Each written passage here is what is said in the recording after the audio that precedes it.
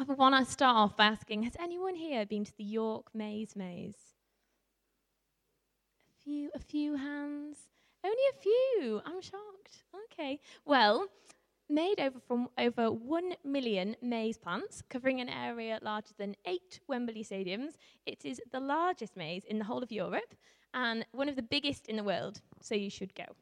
It's massive. In fact, you can imagine how excited I was when last summer we took about 30 young carers, which is like the work that I do, all aged 8 to 10 years old, to complete this massive maze.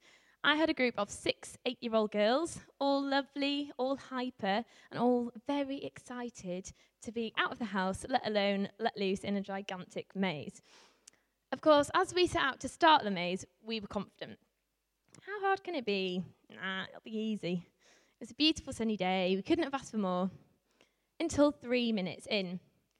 Rosie, are we almost there yet?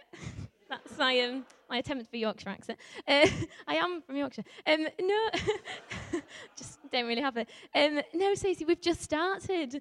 But Rosie, I'm really tired.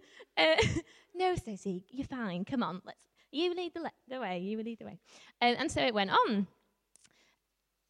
5 minutes later, Rosie, how long till we finish? Sydney, we've not even got to the first clue yet, love. But my feet hurt. And so it went on. And not for 5 minutes, not for 10 minutes, not 30 minutes, but 90 minutes of whinging. We had girls in tears. We had girls fighting. We had a girl on the floor complaining her kidneys had stopped working. They're young carers, so they know these things. And you'd think it couldn't get any worse until that 90-minute point when we lost 2 of them. They did a runner. Katie, Danny, where are you? Katie, Danny. The other 4 girls had actually stopped complaining at this point, quite excited by the new adventure. And it was my turn to be worrying. Although, as a leader, you have to remain utterly calm. They're going to be fine, girls. Tell you what, I bet they're just hiding. So the girls played hide and seek with the 2 lost girls, while I was racking my brain with what on earth I should do. What would happen if they found someone in the maze? Anything could happen to them. It wasn't made any easier with the fact that after an hour and a half of being in the maze, we were still lost and had no idea if we were close to the end or not. I knew there were some maze workers who were dotted around, mainly by the side of the maze, and I had told the girls, this is my leadership, being a leader, that worst case scenario, if they were to get lost, because this tends to happen in my situation, they were to find someone that works there, stay with them, and we would find them. So I was just praying, come on, Katie, Danny, please do what you've told. Please do what I've told you to do. They're hiding really well, Rosie. In fact, they're hiding really well, Rosie. You sure they're not lost? I think they've gone over to hide this way, I said, leading the 4 girls in the direction of the edge. I was determined they would be there. Those few minutes of losing those girls felt like an hour. My mouth dry, trying to remain calm for the others as I led them to the side to see Katie and Danny stood there sheepishly next to one of the workers.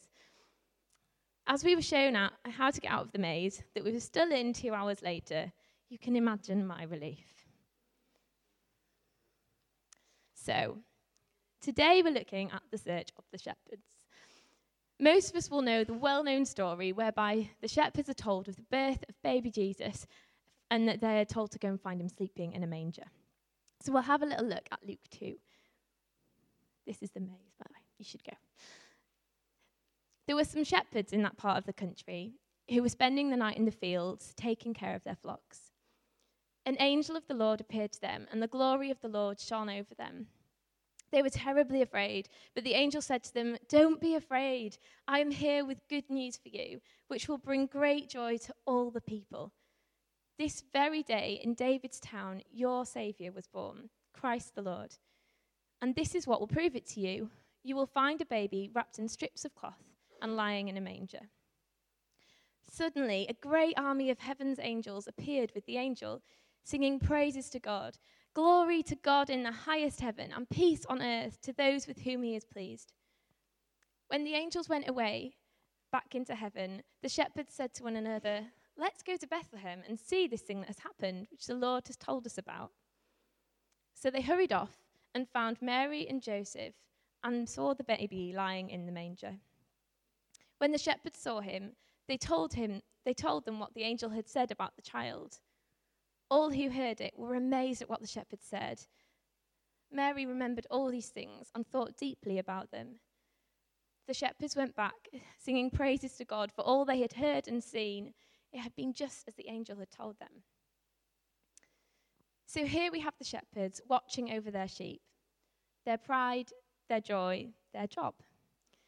They had to be independent and responsible, as working out in the towns in more remote places could be dangerous. Shepherds were looked down upon in society. They were often disliked and seen as dishonest because they were accused of stealing sheep to increase their flock. As a result, the priests would rarely buy from them, and they weren't allowed to take in part in the jury or be counted as a witness in court. They were often seen as liars, as thieves. Put bluntly, the shepherds were outcasts. Jeremiah said in his book, Jerusalem, there was no more disreputable occupation than that of a shepherd. You couldn't get much worse. They would have had to be pretty tough men to carry the title of a shepherd, which came burdened with so much stigma. And then suddenly an angel appears to them, and these strong men are downright petrified. Don't be afraid, the angel says. I bring you good news that will bring great joy to all people. And in that very phrase right there is why this angel spoke to these shepherds. Because the shepherds represent all people. That is why the shepherds are so significant in this story. The angels could have told anybody, and it was not by accident that they appeared to these guys. In fact, it's not by accident that the shepherds are mentioned at all. Throughout the Bible, we see shepherds in Jesus' bloodline.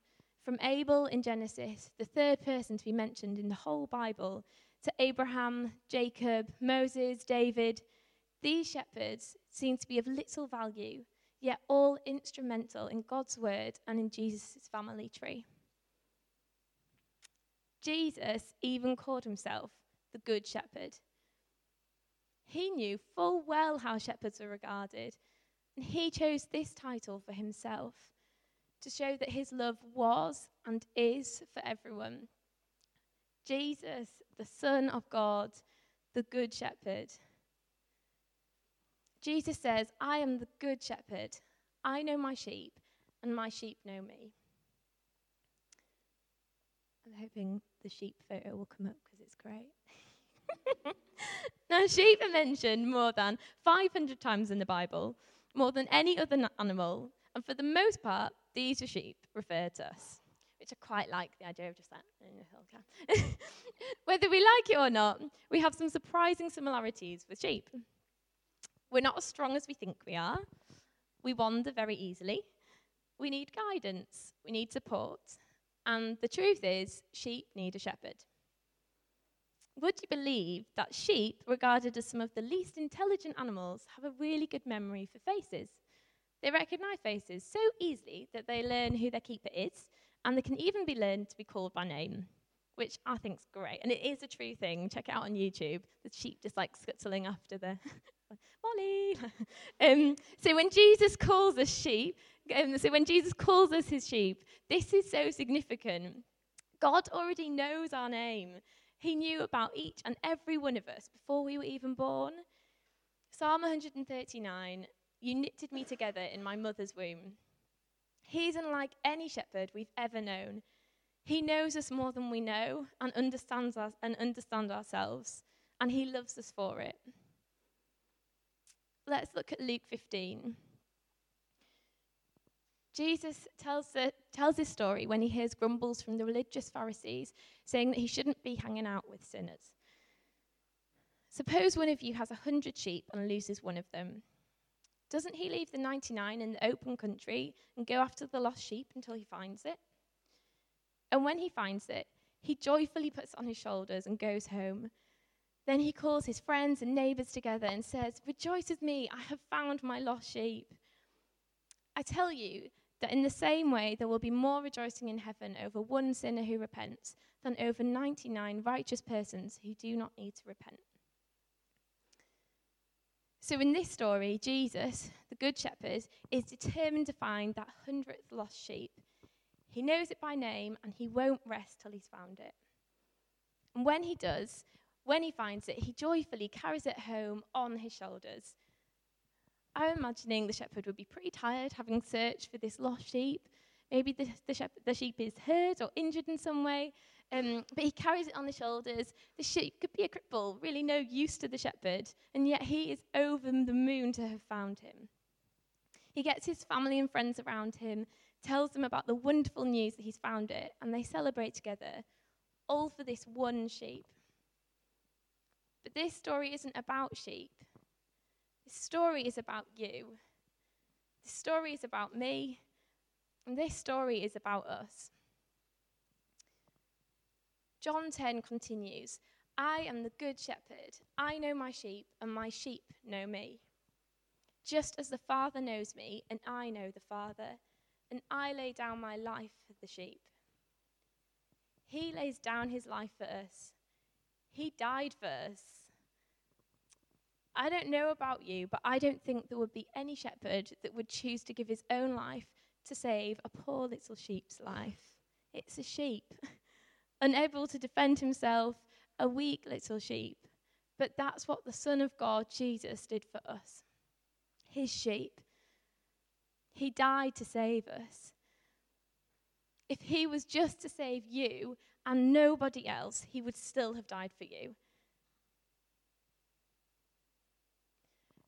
Back in that maze with the young carers, I was so determined to find them. There was no way I was going to leave the maze without them.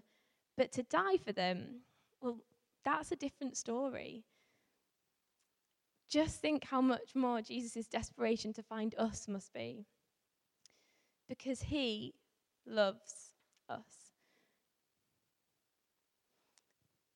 We're going to take a moment now to think back to those shepherds out in the field, those despised shepherds who were chosen as the first people to meet baby Jesus. God showing his love is for everyone. Then Jesus himself choosing to be called the Good Shepherd.